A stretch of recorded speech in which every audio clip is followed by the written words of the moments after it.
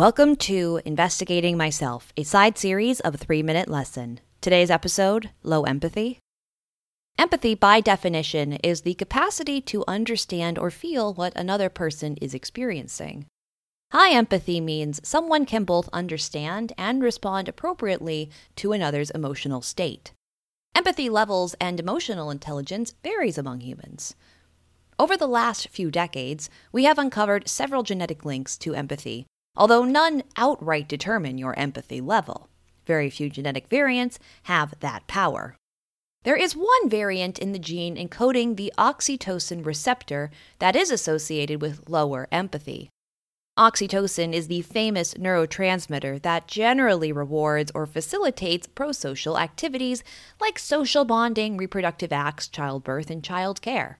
It plays numerous physiological and psychological roles, too many to list off in this episode. Notably, oxytocin and its receptors are not unique to humans. Versions of oxytocin are present in most vertebrates, although the system is more complex in mammals.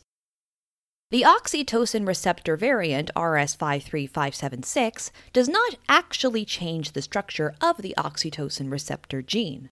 This variant is in the intron, which means it does not encode any part of the final receptor product.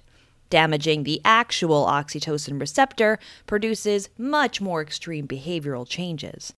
But introns can contain sequence that helps express or quiet the gene.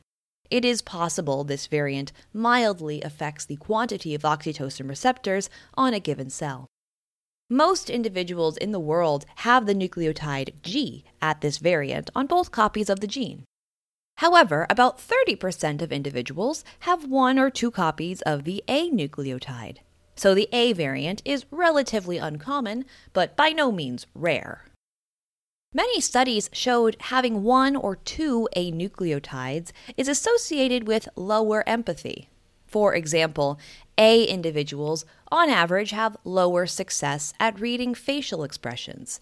A individuals have less sensitive parenting styles, on average, compared to only G individuals. Those with an A seek less social support and are more prone to depression and antisocial behaviors. Newer studies refute some of these claims. I have one A variant and one G variant, so which parent did I inherit the A from? I evaluated my parents and found one parent had two Gs, and the other had the rare combination of two As. However, both parents are remarkably empathetic, and were excellent at parenting.